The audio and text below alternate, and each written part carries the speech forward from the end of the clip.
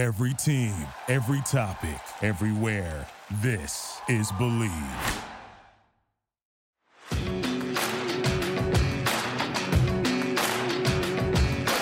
Handoff, Foster running right across the 5. He gets in.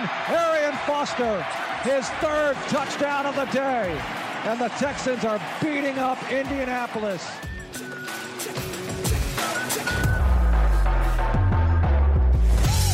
What is good? What is up? It's Jordan, our Texans Thoughts, and we're back with another episode. Today, we've got a very, very special edition of our draft prep series. We've got another NFL draft expert joining us. I'm very happy and honored to have PFF's very own Austin Gayle. Austin, thank you for joining us. How you doing today, man? Absolutely. Doing great. Thanks for having me on, Jordan. Awesome. Super excited to talk ball, talk NFL draft with a highlight on the Texans, of course. It's the best time of the year, man. I'm super excited. We're getting so damn close to the draft. Are you? I had Derek Klassen on last week, and he said that he was kind of looking forward to getting it over with. What are your thoughts, your general thoughts? You excited? You ready to move on to the next phase in the year? How are you feeling about this draft, man? It's definitely, I can see where Derek's coming from, right? It's so much work that goes into, a 4-day, kind of a 3-4 day span over, days 1, 2, and 3 of the draft. And I think that Sunday after, there's a lot of expectation around recapping the draft and all that stuff. But, I always think, oh man, I can't wait to get past it. Those 3 days, man, are so sick to see all the situations that you talked about 1,000 times actually yield the results and see where these guys go and see the Bears trade up for Justin Fields and Mac Jones go to the Patriots, to see all these situations that maybe you didn't see before. Those 3 days are probably the best of the NFL calendar year. Honestly, I think week one's fantastic. Obviously the Super Bowl, obviously the postseason, but the draft is right there up, in terms of just energy and entertainment. Absolutely. 100%. I'm with you. It's Christmas to me. And I think you're absolutely right. It's so funny to see, we go all this entire year of trying to hypothesize. I can't even speak all these scenarios. And then it shows us every year again and again, the draft is just a crapshoot. And it's completely unpredictable. And we're always going to get it wrong 9 times out of 10. So I think that surprise element for sure, I'm with you. It's super, super fun. But for those of you guys who don't know Austin, I don't know if you're living under a rock or whatever it is, but he is the director of content for PFF. He's also the co-host of the Tailgate podcast. I think he's definitely in the running, man, for the best stash. I mean, god damn, look at that beauty. I could never. My Asian ass cannot grow facial hair like that. So props to you. But I want to talk really quickly about his new series called Hutch, the story of Aidan Hutchinson. A great podcast series that you guys should really go check out, because I think Aidan Hutchinson, one of the top players in the class, my top player. And if he's there at 3, man, it's not looking likely at this point, but if he's there at 3, it's a no-brainer pick for the Texans. So I think that's a great series where you guys can get to know Aidan Hutchinson better and his journey to the NFL. I'm curious, Austin, what was your kind of major takeaway when you were going through that process with interviewing Aidan? Yeah, it was a phenomenal project to work with him and his family, Michigan coaches, Michigan teammates, and even a lot of Michigan media, right? It was wild to just see the amount of consistency when you talk to all these people, whether it's Harbaugh, his sister, his mom, a teammate, they all say the same things, right? In terms of on and off the field, high level character, high level, work ethic, high level production on the football field, teammate, all these different things. And talking to Aidan specifically, I think you can identify a lot of traits that are just going to last in the NFL. You know what I mean? I think you don't come out of a lot of interviews, in my opinion. I interview a lot of prospects on the Tailgate podcast. You don't come out of a lot of them saying, oh man, that guy has all the interview skills to be a Hall of Famer. But what you do come out of it oftentimes is, he has a lot of traits that'll help him last in the NFL, right? It's the work ethic. It's how you prioritize your goals. It's, how focused you are on maximizing your potential. And I think Aidan has so much of that I do think he's going to have, if anything, a very long career, and he's going to be a consistent starter for teams, for a long time to come. Yeah, absolutely. I echo that point a lot. I feel like he is definitely one of the safest picks at the top of that draft right there because of all the intangibles that you highlighted. I mean, this man seems like he's got a great head on his shoulders. And I have to imagine a large part of that is because of his dad, Chris Hutchinson, who is also a Michigan star, and he's kind of followed in his footsteps. Do you think you get to talk to Chris a good amount and kind of how he kind of laid the blueprint for Aidan? Yeah, Chris and his relationship with his son, obviously Aidan, I think is a big part of Aidan's success. He didn't throw him into football. He didn't force him to go to Michigan. He's kind of, the thing that he told Aiden at a very young age is you can do anything you want as long as you give 100% effort. And that's how he did it. You know what I mean? Whether it was dancing with his sisters, he was a longboarder growing up. He played lacrosse, he played cross country, and obviously a lot of high school football. And even when, he was a 4-star recruit coming out of Divine Child, it wasn't like you're going to Michigan no matter what, right? They did a tour at Michigan State. They did some of these other schools in the Big Ten. And he said, I want you to go where you think you're going to have the most success and, what fits the best for you. And for Aiden, it was never in doubt, right? He's grew up in, so close to Ann Arbor, went to so many different games that Michigan was always going to be his top choice. And when they got the offer, it was kind of an easy decision for him. But I do respect a lot of, his dad's principles and how, he raised Aiden, right? And making sure that as long as you give 100% effort, you can do whatever you want. And Aiden has done exactly that. Yeah, absolutely. I think you see that through his preparation and how he's improved over his career at Michigan, and then also just on the field. I mean, that guy, his motor, his effort, like no concerns whatsoever with that. That's definitely one of the strengths of his scouting report that you would put up there. So it's all translatable for sure. He doesn't just talk the talk, like he walks the walk. Absolutely. Quick question here. Do you think Hutchinson, we'll focus on Hutchinson for now, but do you think Aiden Hutchinson is a day one starter? Primetime Vari wants to know. Absolutely. Definitely a day one starter. I think Kayvon Thibodeau is also a day one starter. I think he's not just a day one starter. He's a day 500 starter, right? A guy that you can kind of slot in and expect really good things right out of the gate. And he's a really polished player. He's got easily the best pass rushing moves of any player in this class, the best hands of any player in this class, really good frame at 6'2", 270. He's going to play the run really well. He had the highest, some of the highest percentage of positively graded run plays on early downs. I mean, he is everything you want right now. And I think, while Trayvon Walker, who's obviously in the conversation for the number one overall pick, has better measurables, better athleticism, and you could argue a higher ceiling, right, in terms of what he could be, he has a bigger percentage chance or a higher range of outcomes being a Hall of Fame talent, just given just the sheer insanity he is as an athlete.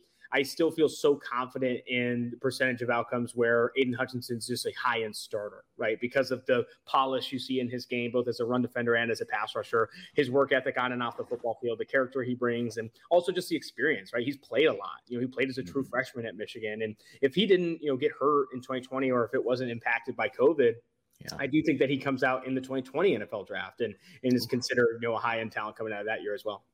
That would be crazy to see, man. Austin, you must are you Aiden's personal salesman? Oh my gosh, he's got to be paying you something, man.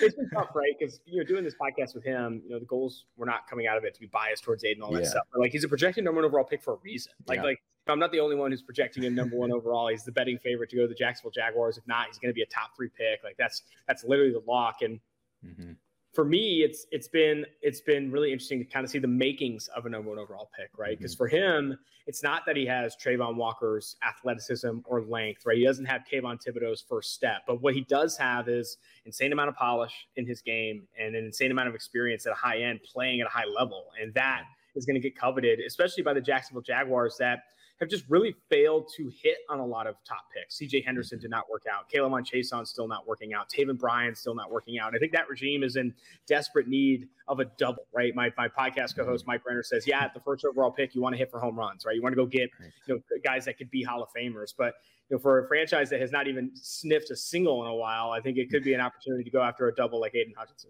Absolutely. And I think that's a great transition to kind of the Texans and the – I guess perspective that they're looking at this draft as well. I have been a big proponent of being we have to hit on these picks at 3 and 13. We have not had the premium draft capital in the previous years to really build up the talent on this team. And so we need to absolutely hit. And Aiden Hutchinson, like you said, would be one of the most likely long-term starters out of those top guys at the top. And I think it's an interesting discussion between him and Trayvon Walker. And I guess that can transition us to the Texans' strategy at pick 3, because a lot of us are thrown off of what to do. We are kind of, what's the word? We are scared, I guess, with the Jadeveon Clowney pick. We kind of relate him to Kayvon Thibodeau and being another risky, athletic, projection sort of type of player. I think that's going too far.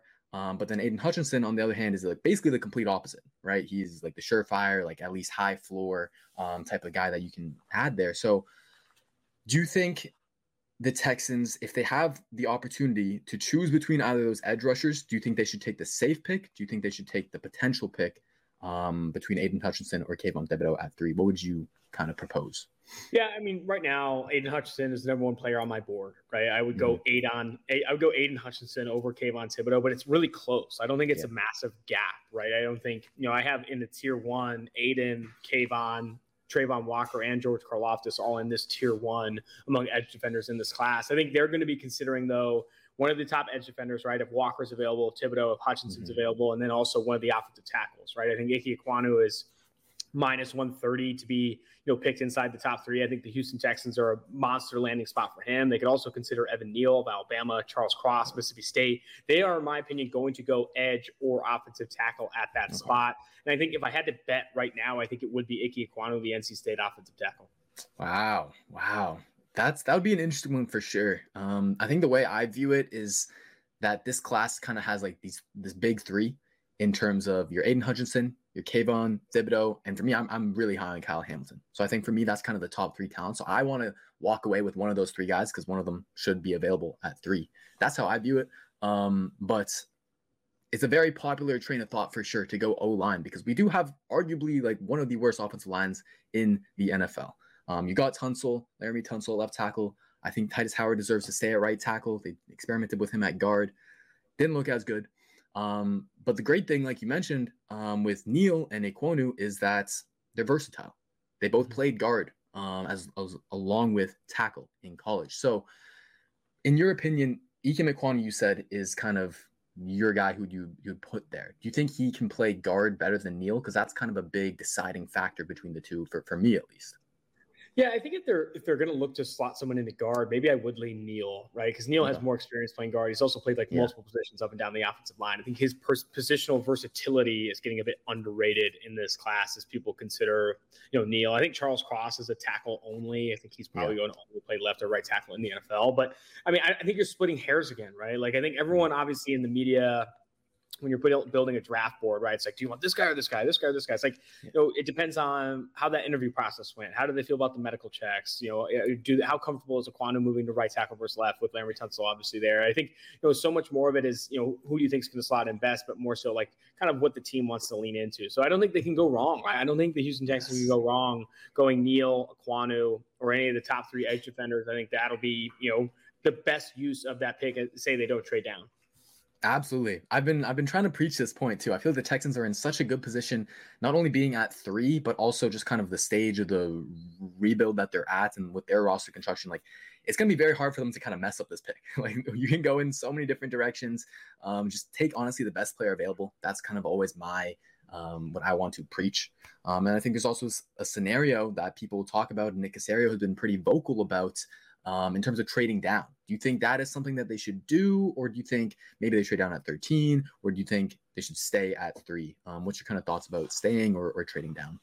It obviously depends on the offer you're getting, right? I don't think this trade up scenario in this year's draft is specifically going to be big because I don't see a lot of teams trading up for quarterback, right? This quarterback, in previous classes, you see Niners coming up big for Trey Lance, trading, 2 future firsts and all that stuff. I don't think you're going to see one of those bigger monster trades in this draft class because no one's going to really be interested in coming up that big for a quarterback. So it's very likely that there aren't a lot of offers to come up. If there are, and you're able to pick up some additional resource, it's such a low-end roster that I don't think you should pass on those opportunities. But it also depends how far you go down, right? You go down far enough, you're not getting any of the big 3 offensive tackles, and you won't get any of the big 3 edge defenders. If you want to add one of those positions, you can't probably get past 8.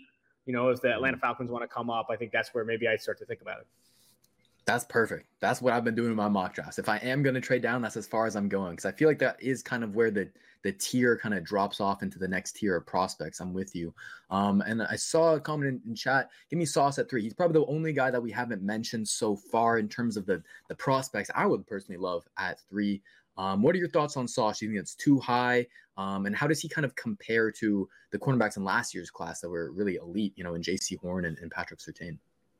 Yeah, I think, Gardner, it's not necessarily too high, right? I think it's more that, from a positional value perspective, I lean tackle and edge over corner. And that's splitting hairs a little bit, but you think about the highest non-paid quarterbacks in the NFL, either rush the passer or they protect it. And I think for corner, it's not that much lower on the chart. And if you value Gardner that much more than you do a Neal, a Ekwonu, or the edge defenders that will be available, you could definitely do it.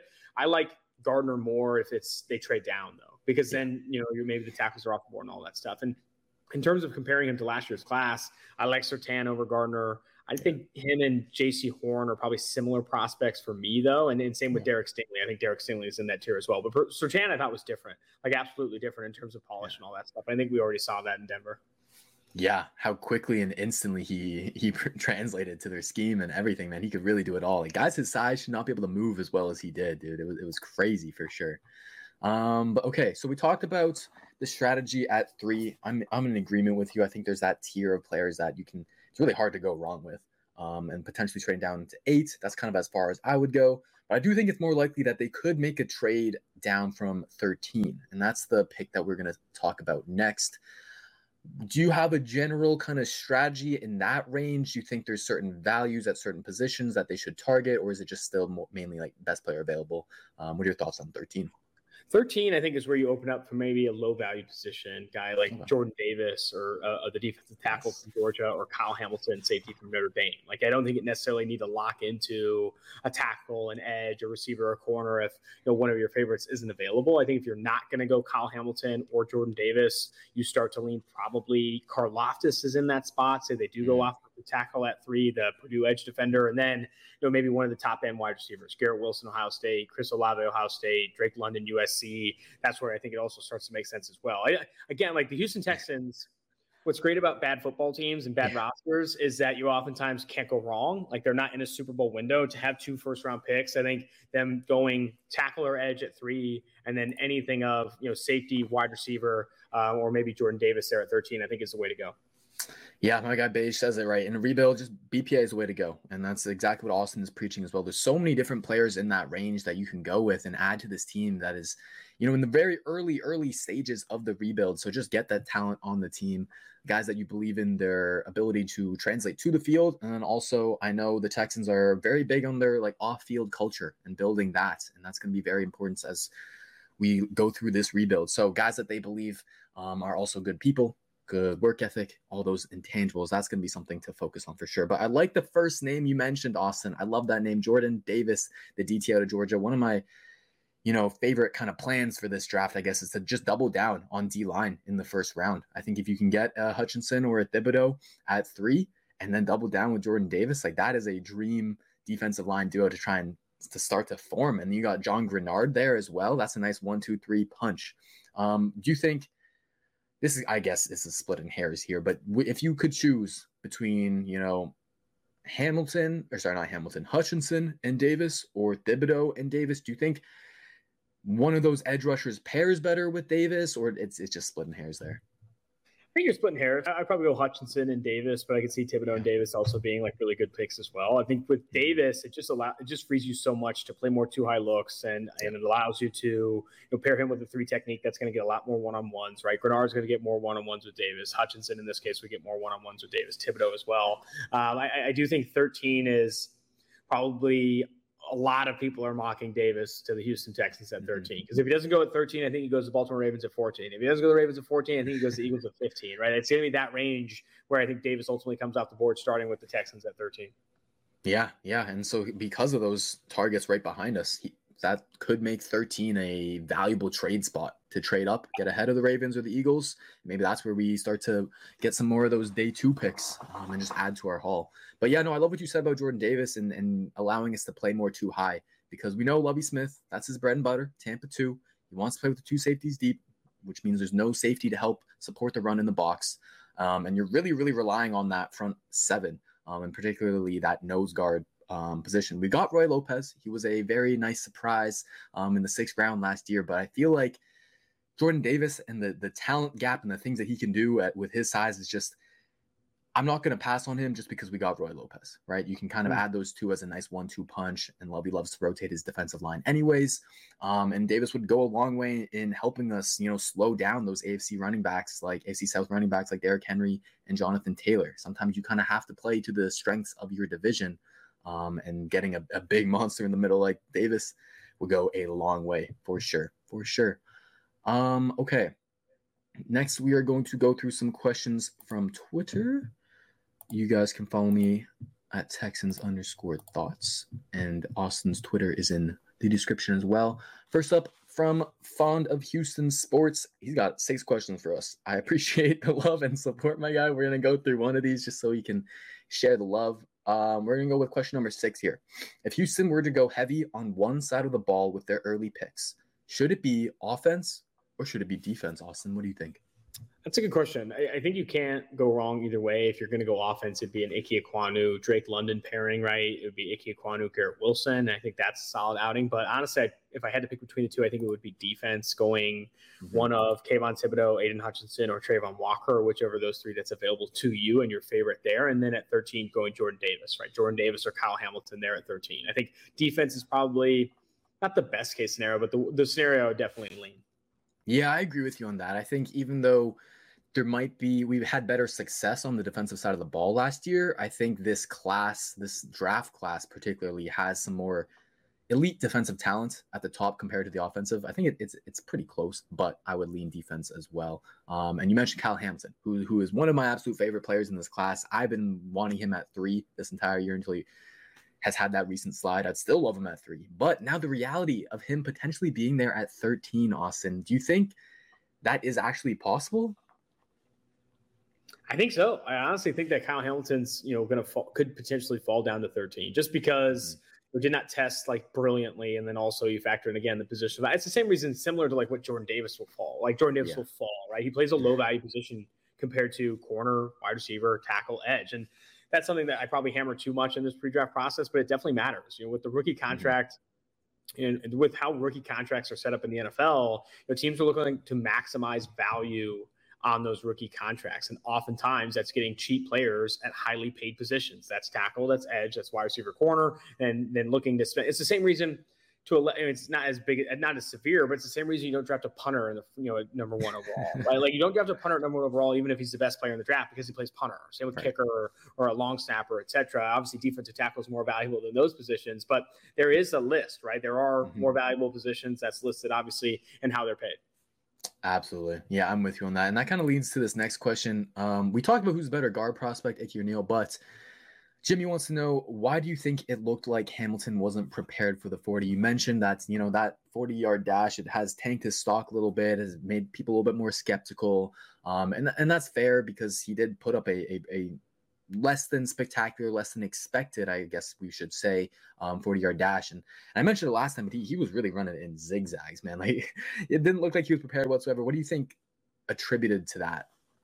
Yeah, I don't think he's a track star, right? I think me and Mike highlighted that on our podcast, talking specifically about, he's not, his technique wasn't all that great, but you still didn't have concerns on film with range, right? You didn't have concerns on film with speed. And I think you lean into that more. He also didn't test all that dissimilarly to a Jesse Bates of Cincinnati or Justin Simmons, who plays for Denver. Exactly. And then who's the better guard prospect? It's tough. I think we talked about this a little bit. Maybe I lean Neal because he's played it more and he's played it in the SEC and he's got more experience there. But I think you're splitting hairs. I think Ike and Neal are so close on my board that it could come down to the interview process or their preference on playing left guard or right guard and what the opening is in your offense. Yeah, for sure. There's so many variables to factor in there. I think for me, I'll play devil's advocate. I think a little bit. I think Ike Ekwonu, I think, would be better in my opinion because he's kind of have that natural like leverage advantage where he's 6'4" compared to Evan Neal being 6'7". And I feel you just don't see too many very successful 6'7" guards. It's very hard to keep your pad level down and play with the necessary leverage. So to me, that gives him a bit of a disadvantage where that's something that he can never really like fix. Evan Neal's never getting shorter, and he shouldn't, right? So for me, I would lean Ekwonu there. Do you think between the two, I guess I would say Neal is more of the polished prospect compared to Ekwonu, but do you think talking like ceiling wise, is there really much of a difference there? I don't think so. I think, for Ekwonu, maybe he's a bit more explosive. Maybe he's nastier as a run blocker, right? But I still feel that Neal, a lot of, the polish thing, I don't think maybe it's that. Like, I think Neal needs more polish in the NFL. I think Ekwonu needs more polish. If anyone's got polish, it's Charles Cross, right? Yes. Like Charles Cross is already a really good run blocker and already a really good, pass protecting offensive tackle. I think Neal and Ekwonu both need to improve in the NFL. And it's, I think the leverage, conversation is good. I also, wish we could have seen Neal test more, right, in this pre-draft process, obviously working through some of that stuff. But for Ekwonu, I think the lean is Ekwonu over Neal, but I think, again, you're splitting hairs. Yeah, absolutely, absolutely. Okay, one more question here, and then we'll answer some questions in the chats. Where'd it go? There we go. Okay, Pete wants to know better edge option at 13, Jermaine Johnson or George Karlaftis. Austin, what do you think? That one's tough. I am bigger on Karlaftis. I like Karlaftis a bit more than Jermaine Johnson. Jermaine Johnson for me is not, as I'm not as big on Johnson as others. I think I worry a little bit about the age. He's one of the older prospects, and also his production. Like, he wasn't an overly productive pass rusher at Florida State, even in his last season here in 2021. Did he have a good Senior Bowl? Yes. Is there, are there some moves that he has that others don't in this class? Absolutely. But I think Karlaftis is, a better prospect overall. I have him actually as a top 10 player in this class. Interesting. Okay, so you're sharing the same thoughts with Derek as well, and I pushed back on him. I have, so my edge rankings, I guess, are Aiden, Thibodeaux, Jermaine, Karlaftis, and then Walker. So I'm very high on Jermaine, and it was interesting for me because when I first watched him mid-season, I wasn't as high, and I had him kind of like a high second-round pick. And I saw a guy who, high floor as a run defender, great effort and motor guy. He's going to clean up on stunts and pressures from his other teammates, stuff like that. But I didn't see, the pass rush nuance, the plan, the technique, all the stuff that you would want to see to project, a double-digit sack guy in the NFL.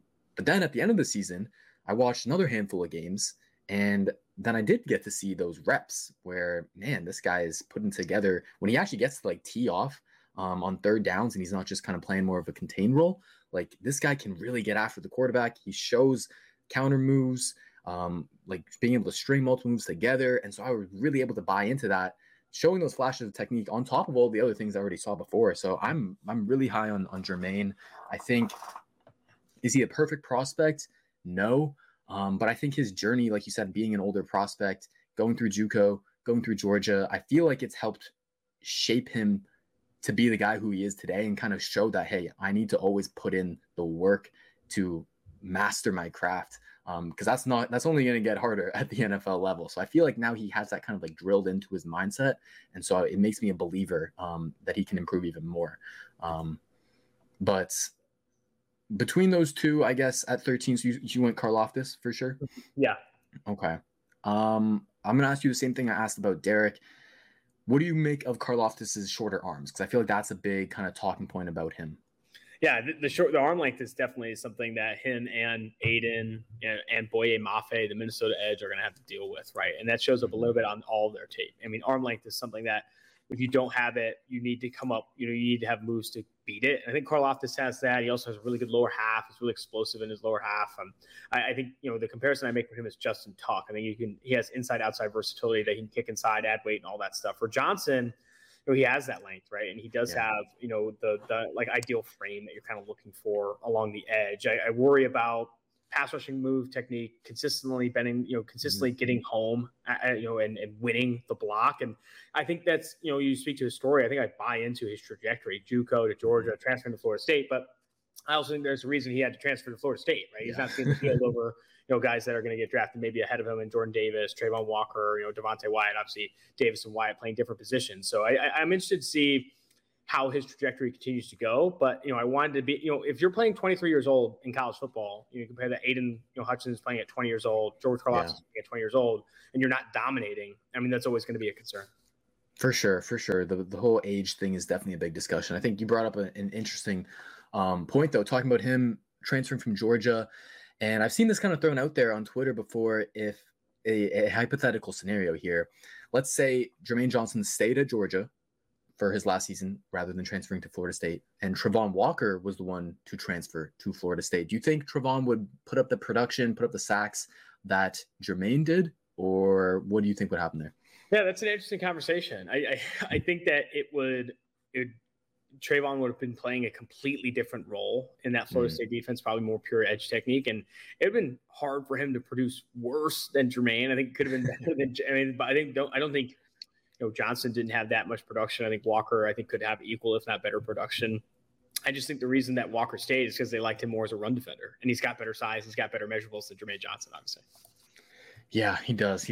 I think I'm looking at Jermaine's. Yeah, so he had 12 sacks in 2021, and then 8 when he was with Georgia in 2020. So I feel like the production, like I think it's good. Like he has 70 overall tackles.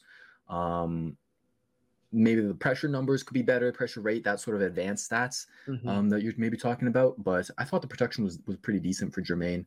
But it is kind of like a late bloomer, I guess you could say. So that's an interesting discussion. I saw another question in the chat relating to the edges.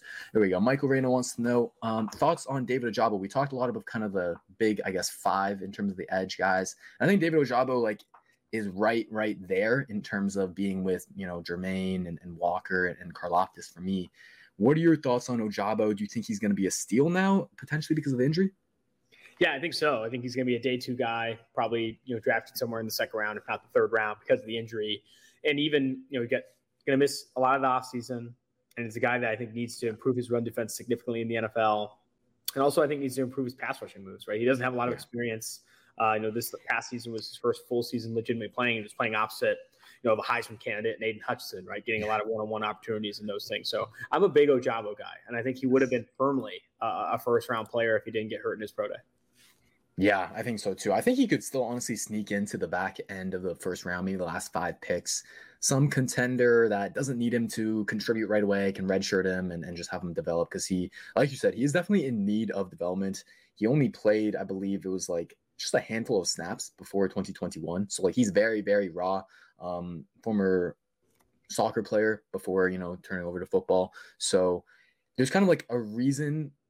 Like if you look into his background and understand his story, like there's a reason behind why he is so raw. And so I think for me, that gives me optimism for future growth and development because he's got so much to learn, so much to improve on. And he's just 21 years old. So I think he'd be a great option for the Texans at 37. Do you think he makes it that far? That's probably like right around his range, huh? Yeah, I think so. I think that's exactly the range he'll fall in. Awesome. Okay, we'll do a few more questions from the chat, and then we'll finish it off with our rapid-fire questions segments. So Rick the Ruler 713 wants to know, wouldn't mind trading back from 13, just far enough to get either McDuffie or Booth. Then try to trade back into the first round and get Ebiketie if you don't love an edge at 13. So I guess this is his scenario here, trading down from 13 and trying to get a cornerback, because Lovie Smith has preached a lot about how he wasn't a big fan of the cornerback play last year, and he thinks that's a position that they need to improve on to run the defense that he wants to run. So I guess trading back into, those mid-late 20s, would you target McDuffie out of Washington or Booth out of Clemson, Austin? Yeah, I think it all depends on if you get someone to come up, right? Because I think the reason, obviously Houston fans wouldn't mind trading back is the difference between a player that can be drafted at 13 versus a player, in the late 20s. I don't think necessarily is that big this year, right? I think the draft class is deeper than it is blue chip. So going from 13 down to 20 and still getting a McDuffie or a Booth and then finding ways to get back into the first round and grab Ebiketie, I think is fantastic, right? I think, the prime spot to be drafting in this class is that 15 to 32 range because of just the depth, right? It's some people have said it's the worst year to have the number 1 overall pick because there's so many different guys who could go and all that kind of stuff. Yeah, for sure. Yeah, and Ebiketie is one of the other. Oh my gosh, we just keep going through all these edges, but I really want one of these edges because it's such a good edge class. Give me your thoughts on Ebiketie. Where does he kind of rank among the other guys that we've mentioned? Yeah, Ebiketie I'm a huge fan of. I actually like Ebiketie over Johnson. I think he is a phenomenal edge talent coming out of Penn State, really long arms, good athleticism, and really, really good pressure production too. You look at, third and long pass rushing snaps. He's among the best in this class. You look at no stunts, no blitzes. He's one of the best in this class. He's got a lot of really, really exciting advanced analytics in addition to the athleticism and the length. I think if he falls to round 2, I'd be really, really surprised. I think Ebiketie is ultimately a first-round player. Yeah, that's awesome. I think he's a first-round talent as well. I thought he kind of reminded me of like a more athletic Jonathan Grenard, just in the sense that he has this kind of like compact build, and he's very much like a technician.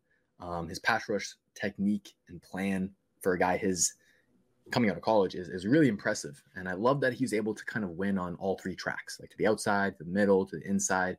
So it's very tough for a tackle when you're out on an island and you know that this guy can come at you in 3 different directions, like trying to guess and choose which path to stop them on. That's going to be really tough. So I love Ebiketie as well. I think where he can kind of improve is in terms of run defense. Like he has some moments where he shows he's capable of doing it, but I think he could benefit from bulking up a bit. And that'll help him be, a full 3-down player. Because I feel like, am I right in saying this? I feel like right away, early in his career, he's going to be more of a situational designated pass rusher. I think for him, I don't know. So I don't think it's going to be super situational. Maybe to start, I think he can actually be like a legitimate run defender as well. I think it depends on the role, the team that drafts him. I think he maybe needs to add some weight, but honestly, not necessarily. Like I think he's one of these guys that's getting slept on this class. Definitely someone I'm higher on than the consensus. For sure. And then we ended up talking about Ebiketie as well with Derek last episode. So I'm going to ask the same question. What do you think about the other Penn State edge / linebacker, Jesse Luketa? Because he's one of my guys this year. I absolutely love him, but I want to hear your thoughts. Not as high on Luketa. I wanted to see like probably a better Senior Bowl if I'm going to be on high on him. I didn't like the day 2. I see him more as like maybe a day 3 type of guy that maybe you're betting on in that range. But once you get to day 3, right, you're looking for guys that have some things that you like, but need to improve in a handful of areas before they become capable starters. That's where I kind of see Luketa. Okay, that's fair. I think speaking to that last point you said, like you need to see like a trait or a value that you like. Like I love just like his physicality, especially as a run defender. Like I feel like he's pretty pro ready in that sense, whether you want to put him on the edge or whether you want to make him like a 4-3 Sam and just stack and shed some tight ends on the front side of runs. Like I think that's a really good skill set that he can bring to the team. No matter where you want to put him, I think he adds value in that sense. But I saw a good question in the chat.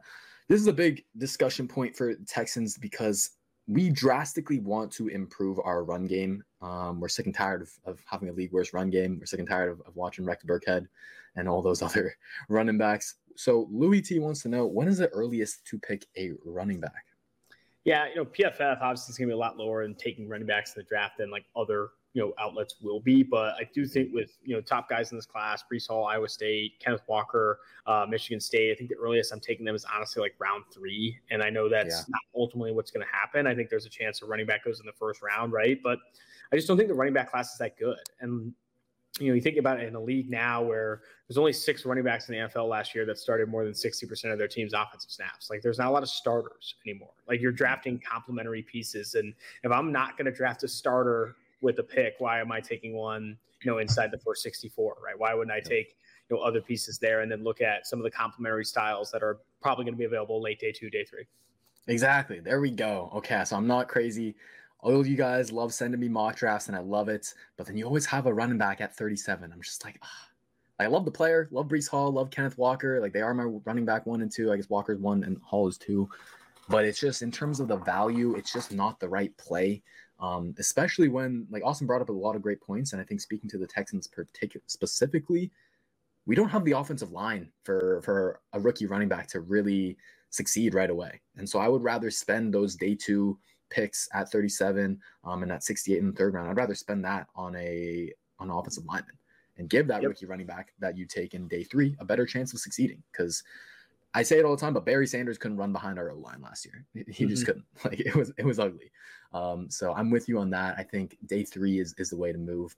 Do you have some of your favorite running backs on day 3 running back options? Yeah, one of my guys this year, I think it's going to be Keontae Ingram, the USC running back. I think he is, you talk about like complementary skill sets. I think he has potential to be a legitimate, 3-down type of player. Like I think he actually can offer that skill set for sure. And it's rare to see that from backs, right, that are going to be available probably day 3.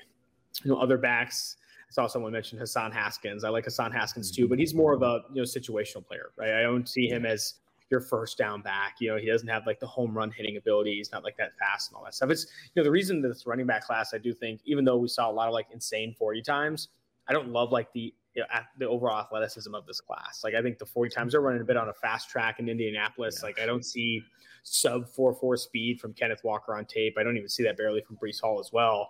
James Cook is one of the more dynamic players in this class. If I was going to highlight someone with home run hitting ability. So I don't know. I think it's interesting when you think about day 3, it's about what does your backfield already have, right? Does my backfield already have a pass catcher? Does it already have someone that's offering speed? If then I can maybe grab a Haskins or a Dameon Pierce, etc.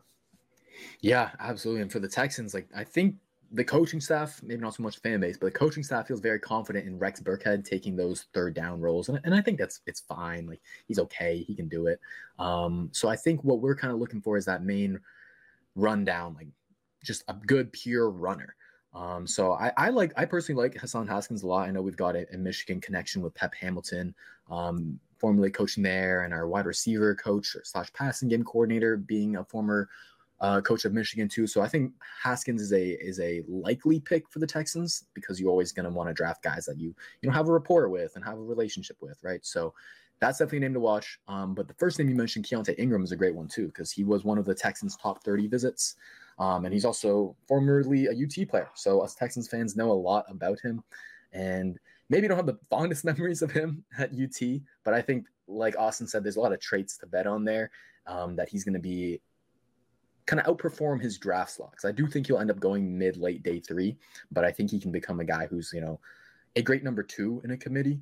And I think that's honestly what we should try and get out of this draft class, because the 2023 draft class in terms of running backs is looking star-studded. And maybe Bijan Robinson can be the move. Do you think he's kind of the top running back for next year? I know there's a lot of options there. Yeah, I mean, I like Tank Bigsby too, the Auburn running back. Bijan, you see what he can do from the slot. Like, I'm a huge fan of Bijan Robinson. It's going to be a really good running back class next year, I do think. And I think Robinson's right now, maybe one of the front runners there for sure. For sure. All right, we're going to get into our final segment of the day, rapid fire questions. Austin, who is your favorite defensive player in this class? Interesting. Hard not to say Aiden Hutchinson, right? Because he's my number 1 player, but I think that's kind of cheating. I think I'm going to be a lot higher on Andrew Booth Jr. than a lot of other media. I think he's a top 15 player in this class, the Clemson corner. Getting a little bit downgraded because of the sports hernia surgery. I think the injury is pushing him further down than he should. I think he's a tough man corner, physical. I think he comes downhill well. I think he tackles well. I think he can also play man coverage, which is just so coveted, obviously, in today's NFL. So I think Booth, I wouldn't say he's my favorite defensive player. Obviously, Aiden Hutchinson's the number 1 overall player on my board, but I think Booth is going to be one I'm higher on. Dude, I love it. I'm really high on Booth as well. He's my 8th overall player on my board. He tied for like the same film grade as Ahmad Gardner. So they tied kind of in cornerback 1 there, but I have Gardner a bit higher. But yeah, I absolutely love Booth as well. And especially for the Texans, I feel like he fits what we want out of a cornerback. He's got height, he's got decent length, he's got great ball skills and instincts, like in zone coverage. He makes plays. He's an absolute playmaker. And I know Lovie Smith wants that out of his cornerbacks. And like Austin said, he's a great tackler. I think, is it fair to say he's the best run defending corner in the class? Yeah, I think so. I mean, I don't know. It depends on if you factor in slot corners, right? Jalen Petrie, I think, is a really good slot corner that plays the run really well. I think, that's always tough, though. In terms of outside cornerbacks, though, I think he plays the run really, really well. Yeah, I agree. Okay, yeah. In terms of outside cornerbacks, 100%. I do love Petrie, though. He's one of my guys. Do you think, since we're on topic, do you think Petrie is a guy that's, like, where do you project his role best? Like, as a pure nickel corner, more of a hybrid role as the star? What do you think? Yeah, I think it's probably slot corner, box safety a little bit. That's where I kind of see him best. I loved his slot corner tape. Like, I don't know, slot corners start in today's NFL. Most teams run 11 personnel more than 60% of the time. Like, slot corner, I think obviously has like a negative connotation compared to outside corner. I think outside cornerbacks are more valuable, but slot cornerbacks see the field a ton. I think he is versatile enough to where if you didn't want to play him in slot corner and you want to play more base sets, I think he could play some box safety too. Absolutely. Agreed. Love Petrie. Okay, moving on. Favorites. We did favorite defensive player. Now to the other side of the ball. Who's your favorite offensive player? Favorite offensive player. I do love Ike Ekwonu. He's one of my highest ranked offensive players in this class. I'm actually going to go Charles Cross. I think Charles Cross is my favorite offensive player in this class. He's another one that I think is underrated. He's my OT1 in the NFL draft. I think he's underrated as a run blocker because he wasn't asked to do that a ton in the Mike Leach offense at Mississippi State. I think he's one of the best, polished pass protectors in this class as well. Yeah, I think he is the best pass protector among those tackles. The Alabama game to me really stood out. His ability to kind of change up his technique depending on the type of defender that was rushing him, whether it was a 3-4 end, whether it was a stand-up linebacker, whether it was a DB that was blitzing him. Like, he really knew how to change up his hand technique, the timing, whether he was going to bait a punch, whether he was going to shoot with 2 hands, 1 hand. Like, that really, really impressed me, like his advanced technique for a guy of his age. And I believe he's only a 2-year starter. So very impressed by that. And then, like you said, yeah, it was one of those weird narratives where, oh, he plays in this air raid system, he's not a good run blocker, yada, yada, yada. And I feel like there's 2 things going on there. One is just like the air raid system, but then also maybe compared to like Evan Neal and Ike Mekwonu, he might not be on their level of like nastiness consistently, but he's definitely a positive as a run blocker. I feel like he's got the technique down. I feel like he has the mentality. Like I saw a lot of reps of him just driving his legs and kicking out that front side D end. So I think he's solid in that regard as well. Love Charles Cross. Where is he? He's 11th on my board. Yeah, I think he's like a top 10 talent. I feel like that's fair to say, like borderline top 10 talent. All right, moving on. Our next rapid fire question is, who do you think is the most overhyped player in this class?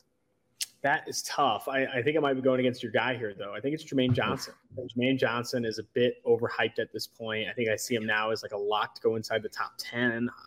When you can get Ebiketie, Karlaftis, other guys that I like in this class, maybe later in the teens or the 20s, and you got to tell me that Jermaine Johnson's a top 10 pick. I just think the hype has gotten a little bit too far, after what was obviously a really good Senior Bowl. Like he looked great at the Senior Bowl, but I think too small of a sample size, still an older player, all that stuff.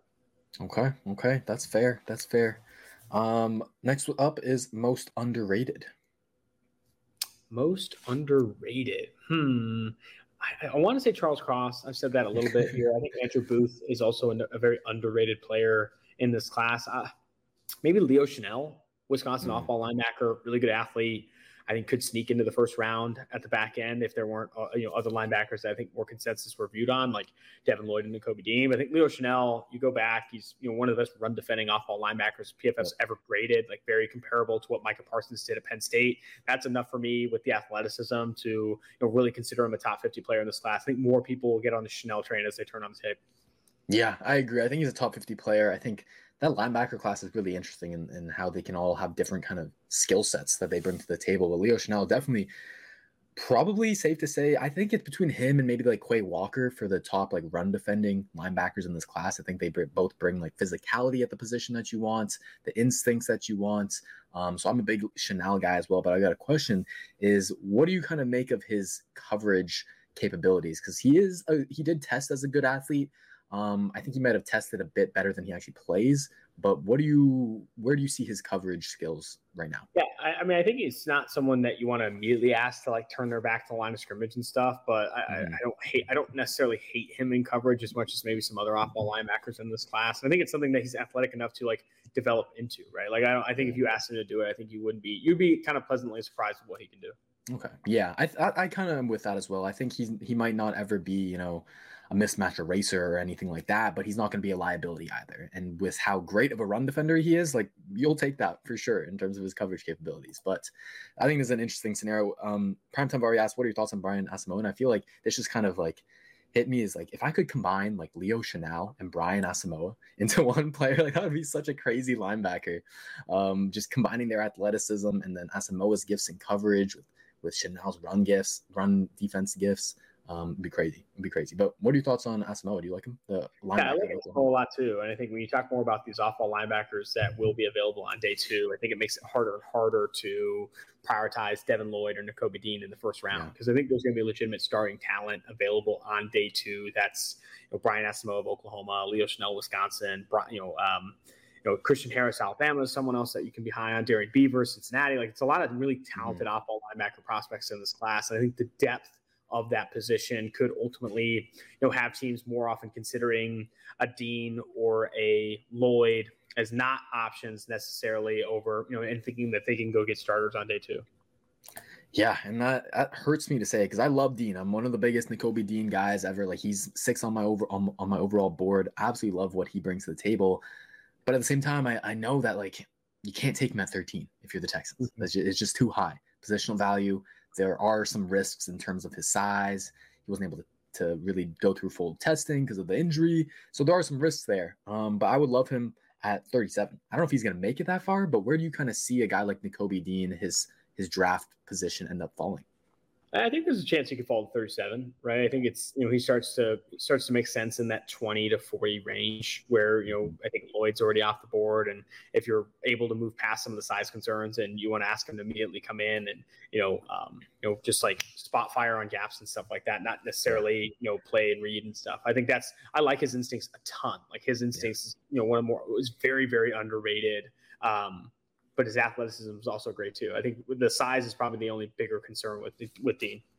For sure, for sure. And what makes me feel good about that for the Texans is they love their tiny linebackers. Like they want guys that are like 6 foot and like 233 pounds. That's perfect for them. That's perfect for what Lovie Smith wants, because he wants those quick guys, athletic guys that can drop in coverage and cover their zones well. So I think Dean would be one of my dream picks at 37 for sure. But we're going to finish it up with our last rapid fire question, which is, if you could guarantee one player to start your franchise with. So imagine, you mentioned you're a Raiders fan. Imagine you're starting the Raiders from scratch. No one's on their roster. You can pick one player from this class to kind of be your face of the franchise. Who would that be? Hard not to say Aiden Hutchinson, right? I think Aiden Hutchinson, top player in the class, someone that I've got to know over this project, right? I think he's a high floor player, really, really talented guy that can, not going to change with money, not going to change with fame, and can actually wear that face of the franchise label and exceed expectations within that role.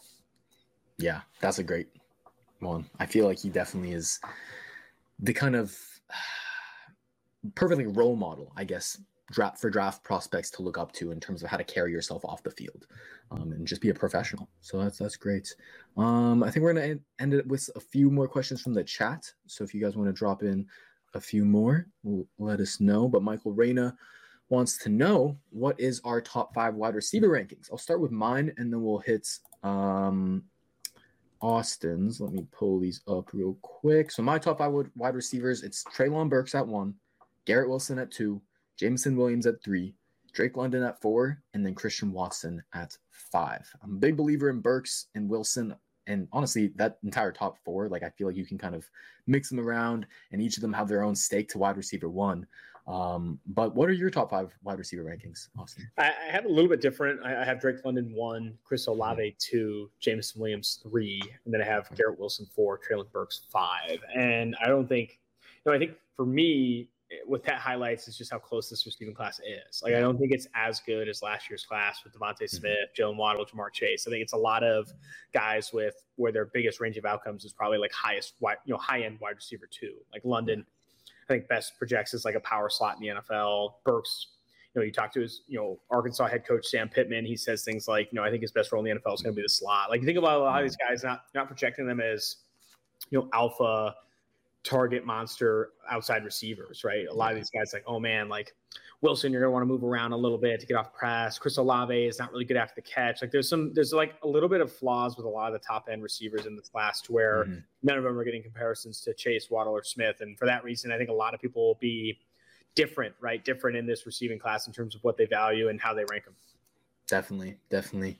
Yeah, I think it's interesting to know because like you said, comparing to last year's class, I feel like the concerns like with Devontae Smith, like, it was just that he was too skinny. Like it wasn't necessarily like an actual trait on the field. With Chase, it was like opting out and maybe there was some like rawness in terms of route running, but it wasn't really on the same level of concerns of the wide receivers this year. So I'm in agreement with you. I think in terms of the top, it's not as star-studded, but man, it is a deep class. Like I think that's really where the wide receiver class shines in terms of like the second round to like the 4th round. Like I think that's really where there's like a big stockpile of talent, and I'm hoping that's where the Texans can pick up a guy, because I don't think they need to go get one at 13. I know that's a popular spot for a wide receiver to be mocked for us, and that's what some fans want, but I think you can find better value later in the draft. Okay, we're gonna finish this one with Blake Taylor's question. He says Travon Walker has been hyped up for Jacksonville. Is that actually a possibility? Or is it too good to be true? Is Walker going to go number 1 overall, Austin, or is that just not in the cards? I think there's a really good chance that Walker goes number 1 overall, because I think Balky, right, there's some conversation about his relationship with Harbaugh and maybe not wanting to select Aiden Hutchinson and his golden boy there from Michigan. There's conversation around Balky wanting to prioritize potential and the better traits, and that's obviously what Walker brings to the table. So I don't think it's impossible, and I think the odds could become closer as we get closer to draft day and that Thursday when we'll ultimately see who's picking number 1 overall and who's going to take who they're going to take. And I would pick Hutchinson. Yeah. But I also don't think some people are saying it would be absolutely insane to pick Walker over Hutchinson. I'm not in that boat, right? Like I said, I think they're similar tiered prospects: Hutchinson, Walker, Karlaftis, and Thibodeau. To where like if you have conversations around, hey, I like Walker over Hutchinson or whatever, like I can see those conversations happening. Would I do it? No, I like Hutchinson over Walker, as I've said 1,000 times. But like it's not something that's coming out of completely left field, in my opinion. Damn. Okay. I have a different view. I kind of think it is out of left field. I kind of think Walker is in a different tier below Hutchinson, just because of the fact that he's so much of a projection to me. I really feel like it's just so hard to buy into a player that, you know, didn't really produce very well. And I know like his role on that defense and how deep they were, that played a part. But I feel like, especially when you're picking out one if you're the Jaguars, if you're picking at 3 for the Texans, like that is a pick that you want to hit on for sure, for the type of franchises that they both are. And so I think Hutchinson would be the move, and even Thibodeau over Walker. But hey, maybe that's why I'm not a GM. Alrighty, that's going to do it for the show. Thank you so much, Austin, for joining us. You guys can find him and all of his great work at PFF_Austin Gale. That's his Twitter, and that's where you can find all of his good stuff. Appreciate you for joining us once again. If you guys were not able to catch the entire show, the audio version will be up on Believe in Texans on all your typical podcast platforms. That's BLEAV for Believe. So check that out for sure if you weren't able to catch it. Hit the like button, subscribe, all that good stuff on YouTube. Thank you guys for tuning in. We'll do another stream on Thursday with another guest, and then we'll catch you next week. But that's it. Austin, thank you so much again for joining me, man. I appreciate it. Absolutely. Thank you. All righty, guys. Take care. Hope you guys enjoy the rest of your week. And remember, the film don't lie. Thank you for listening to Believe. You can show support to your host by subscribing to the show and giving us a 5-star rating on your preferred platform. Check us out at Believe.com and search for BLEAV on YouTube.